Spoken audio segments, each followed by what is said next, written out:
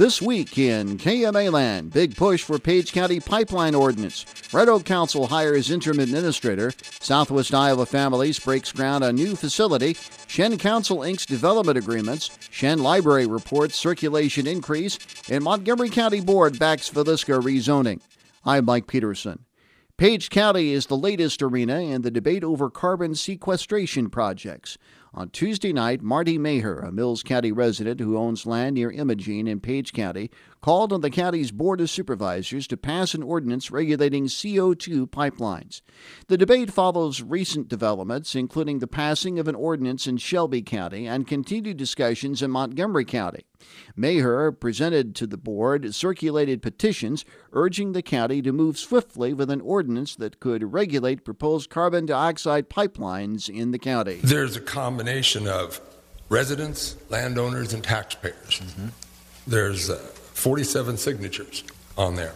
Given the time span and how little effort was put into it, it seems to me that it shows fairly widespread support, because those are pretty much all from the western half of Page County. Summit Carbon Solutions' proposed Midwest Express CO2 pipeline would cut through roughly 7 miles of western Page County to hook up with Green Plains Shenandoah in Fremont County. Plans call for the 5-state project to capture CO2 at various ethanol plants and transport the liquid CO2 to underground storage facilities in North Dakota. However, Maher says an ordinance would protect residents in the county regarding Summit's proposed carbon project and any hazardous pipeline moving forward. It protects the landowners, protects the rural and city residents, livestock, and county infrastructure. You've got a lot invested in this pipeline going through, too, as far as paved roads that it's crossing, gravel roads that'll be tore up, rural water lines, fiber optic cable, and gosh knows what else is buried out in the roads in this county that they're going to encounter. During a recent meeting, representatives from Turnkey Logistics informed the board that 55% of the land had been secured through voluntary easements in Page County.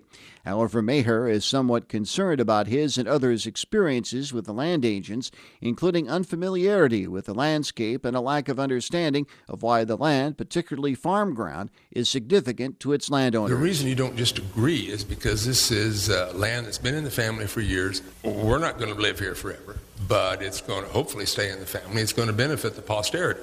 It's going to be here for a long time. So this is why people want to take care of it, and this is why people go to the extent that we do to save the soil and such. However, some counties have given pause to the idea of an ordinance after Summit filed a lawsuit against Shelby County shortly after approving their respective ordinance.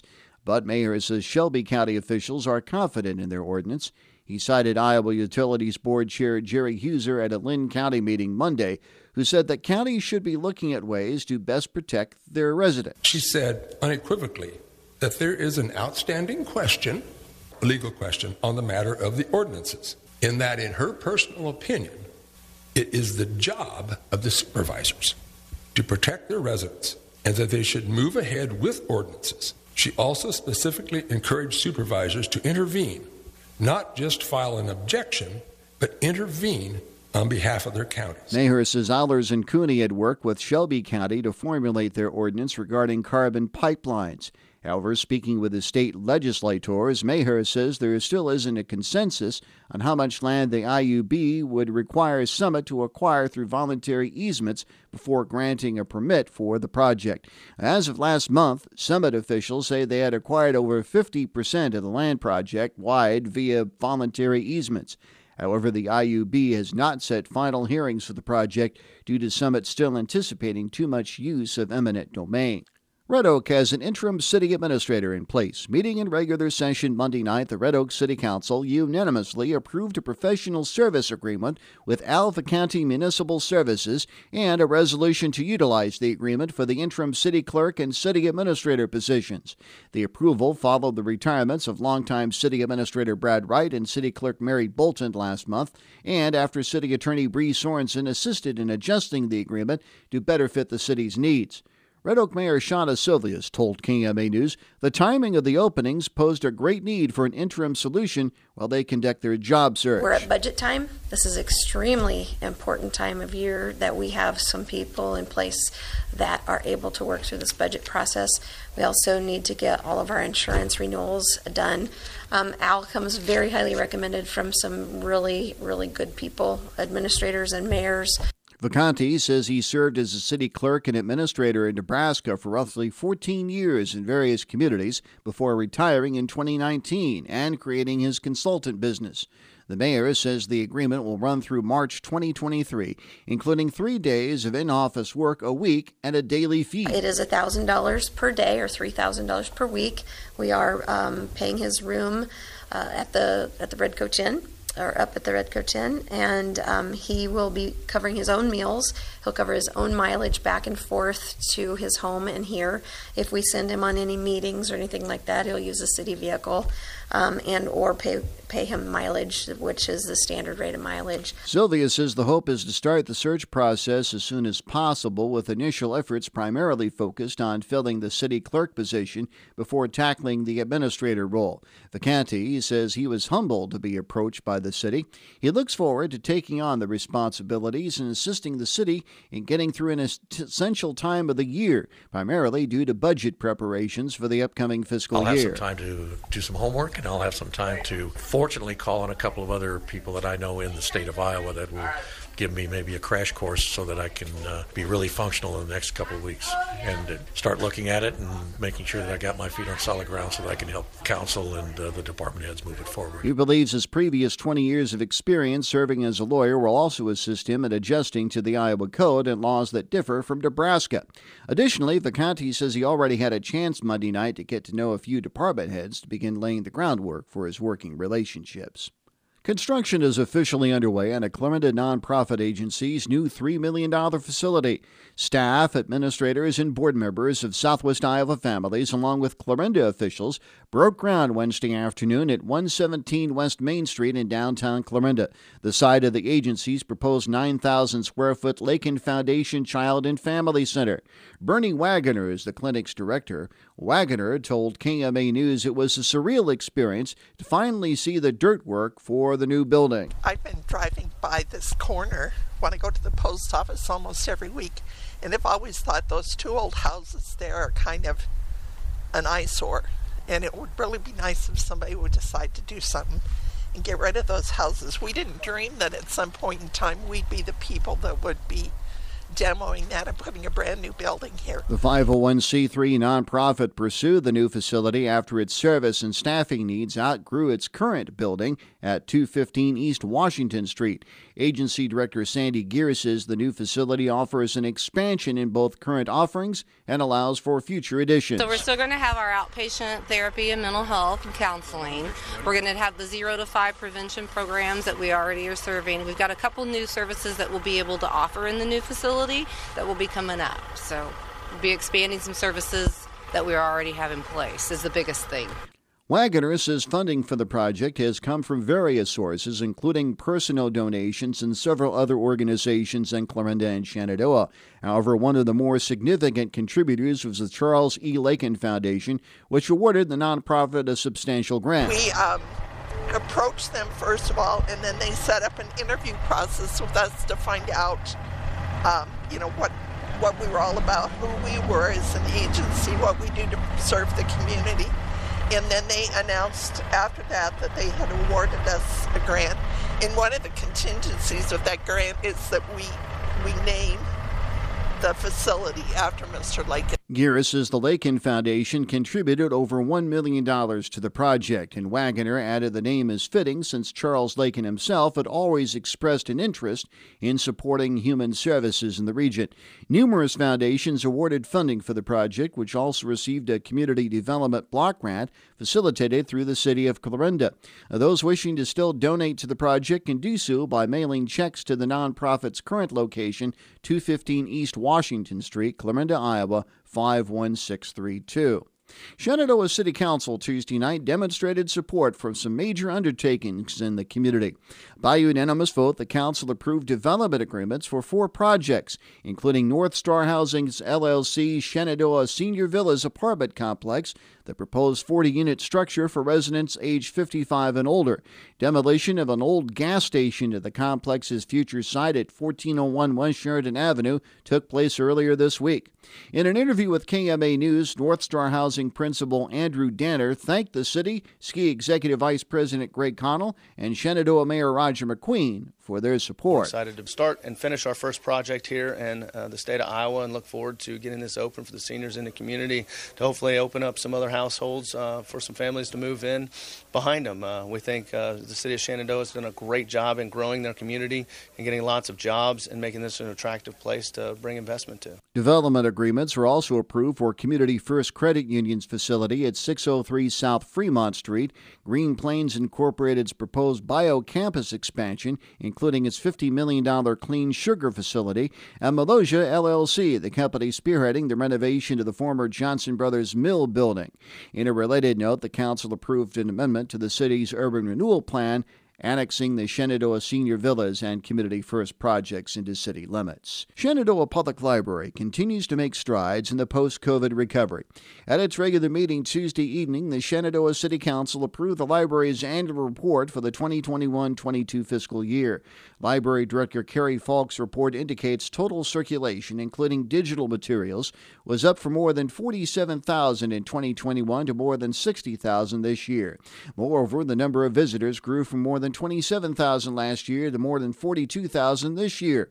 Falk says more people are returning to the library. We had a over 50% increase in people through the door of the library, which means we averaged around 140 people a day in our building using the library for all kinds of things. So it was very nice to see the increase. And at a time when public and school libraries are under fire nationwide because of materials, Falk says Shenandoah's library continues to enjoy strong support from the city. In a year when libraries have had very difficult relationships with their cities and their communities, I want to say thank you. Our library, I think, has a wonderful relationship with our community. It's very supportive, and we are thankful for that, and we are also thankful for the support of the city and the other departments. Falk also lauded the library staff for their efforts as well as the facility's volunteers. She says 71 volunteers logged 674 hours in fiscal 22.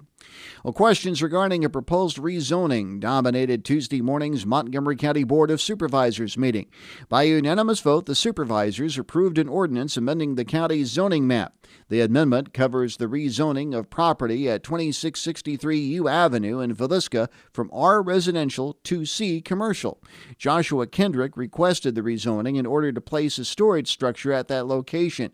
Board members approved the amendment with 2 stipulations. One entails the installation of privacy screening along a fence next to a neighboring property.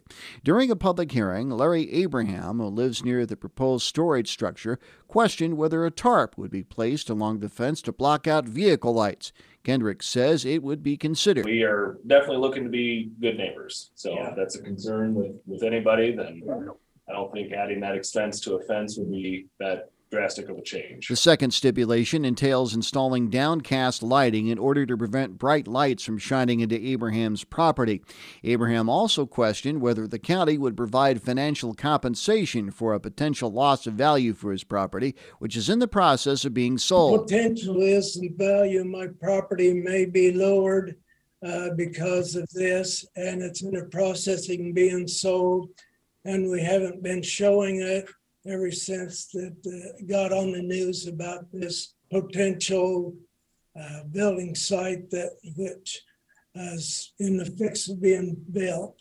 However, County Zoning Administrator Barry Byers attributed the lack of interest in Abraham's property to a slow property sales market. I guess I can say personally, with my wife being a real estate agent, that things have slowed down in the market because interest rates have gone up. So I would probably tend to blame that up more on the market than I would on development on the neighboring property. Byers is expected to present an amended ordinance with the 2 stipulations to the supervisors for a second public hearing next Tuesday morning at 8:45. In other business, the board approved a resolution to upgrade a portion of 222nd Street near the entrance to the county farm from a level B to level A road. The supervisors also set a budget workshop for December 12th at 9:30 a.m. Mills County officials have someone in mind for the county attorney's position. They're just not telling who that is yet. No action was taken to the county's Board of Supervisors meeting Tuesday morning, but Supervisor Richard Crouch tells KMA News the board is expected to appoint an applicant for the position at next week's meeting. The individual selected would succeed Nada Elliott, who resigned last month, though she was the top vote getter in the November general elections. We didn't have time to get a resolution put together for this week, so that was the main drawback as far as appointing someone this week. We just have to get everything in a row, and one of them is have to do this by resolution and put everything in the resolution according to what we're proving to be for the county attorney coming in. While declining to divulge the next county attorney's name, Crouch acknowledged it's a local individual who would assume the office immediately. You know how the news travels in counties and through courthouses and stuff. It's out the door before we ever leave the board meeting, so we kind of laugh about it. Why keep it a secret when it's traveling faster than we're talking? So last week, the supervisors commissioned the assistance of Potawatomi County Attorney Matt Wilbur on an interim basis. One position officially filled Tuesday was the public health administrator's job, as the supervisors formally approved the selection of Kieran Scott to fill the vacancy left by Lori Ann Gentry's termination in September. Scott was selected from among 4 other applicants for the position. It was the changing of the guard of sorts at the Nebraska City Council meeting Monday night. 2 new commissioners took their seats in the council, having been elected in last month's general elections. Cole Sharp succeeds Gloria Glover as the city's Finance and Treasury Commissioner, while Joe Cheney replaces Vic Johns as Roads and Public Projects Commissioner. Speaking on KMA's Morning Line program Tuesday morning, Nebraska City Mayor Brian Beckett says both the new commissioners prepared for their positions following their elections. They've been at several, I would say, over the last 2 or 3 months, most of the city council meetings to be up to speed on the issues as they're coming. The staff also prepared a book of things for the new commissioners. I sat down with each of them to make sure that they understood the process on how we went through and how we run meetings, how we get to the agenda, all those type things, and just paying attention is throughout the normal course of running for office, and they both did a great job of really paying attention, and once they knew they were coming in, they definitely started visiting City Hall and asking for documents and trying to get to know the budget, which can be a bear and a bit intimidating, but I think they both did a great job in preparing. One of the new council's first big decisions was selecting a search firm for a new city administrator. By unanimous vote, the council selected GovHR USA, one of 4 so-called headhunter companies proposed by outgoing city administrator Lou Leone, who recently accepted a similar position in Harvard, Illinois. Beckett says the company will assist the city in finding Leone's successor. What they'll do is they'll sit down with us and help us go through the position description, scope, what we think as a council we're looking for in a city administrator, some of the skills that we need. They'll be working, of course, with us being the one commission form of government here in Nebraska City. They'll get us to know us, get an idea of what we're looking for. They will put out advertisements and marketing, and then they'll go through the candidate list and kind of help screen them down and then help us prepare for interviews. GovHR officials indicate the search should take 14 weeks. As with the previous vacancy, Beckett says city traffic engineer and construction manager Marty Stovall serves as the city's interim administrator. Clarinda school officials are reaching out to the public in the development of future building projects. That's why the school district is making a community survey available as part of its facilities initiative. Speaking on KMA's Morning Line program Monday morning, Clarinda School Superintendent Jeff Privia says the survey follows a recent study outlining building needs. Officials with SiteLogic, the district's consultants, and a 20-member facilities advisory team recently identified up to $60 million in facilities needs. Now, Privia says it's the public's turn to weigh in on the matter. The community survey that we have will tell us where the community's at. If we go to bond, we'll be collecting some demographics because we want to make sure we're communicating with all of the community demographically. And we want to make sure we're putting out the correct information to our community. But to get this done, I'm going to need the community's help to have our facilities in top-notch shape and be a place of pride for Clarinda. Of the 15 questions listed on the survey, Privia says the majority will cover certain demographics. Are you in our school district? Do you have kids in the school? Do you go to the Clarinda Lutheran School and then come to the public school? So a lot of demographic questions because we want to make sure we're hitting all those groups that we can work with and make sure we're getting them the correct information. Previous staff members may access the survey through the district's information system. He adds it'll be made readily available through various outlets. We're going to be printing over 1,000 flyers that we're going to be putting up in businesses and putting up tabletops at restaurants with a QR code on it so it can be scanned and they can take the survey that way. We'll also be putting out the URL, I would call it, for that survey for those so they can take it on their phone, or, you know, if they want to take a picture of that, they can put it in their computer, then take that survey at home. The survey is available at bit.ly/ClorindaComSurvey22 or the district's website. 'Tis the season for bright Christmas decorations, not to mention tragedies if you're not careful. And at least one KMA Land fire official is warning about the potential fire risks posed by some Yuletide decorations. Red Oak Fire Chief John Bruce encourages residents to have a plan of where they intend to put a Christmas tree in their homes. He recommends keeping both an artificial or a live tree a reasonable distance from any heating source. So as Christmas trees are going up, even if you have a live one or artificial, they both can burn, so basically making sure you keep them at least 3 feet away from heating sources if you have a space heater or whatnot. Candles or any open flame, obviously keep those 3 feet away from any of it, or don't get them close to the tree. Bryce also urges those with a live tree to water it regularly. That wraps up this week in KMA Land.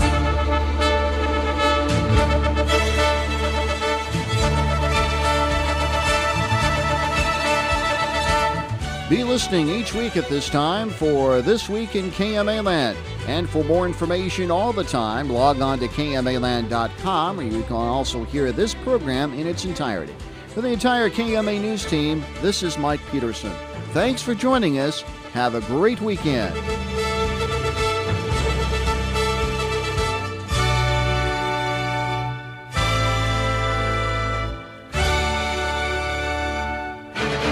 This has been a presentation of KMA News.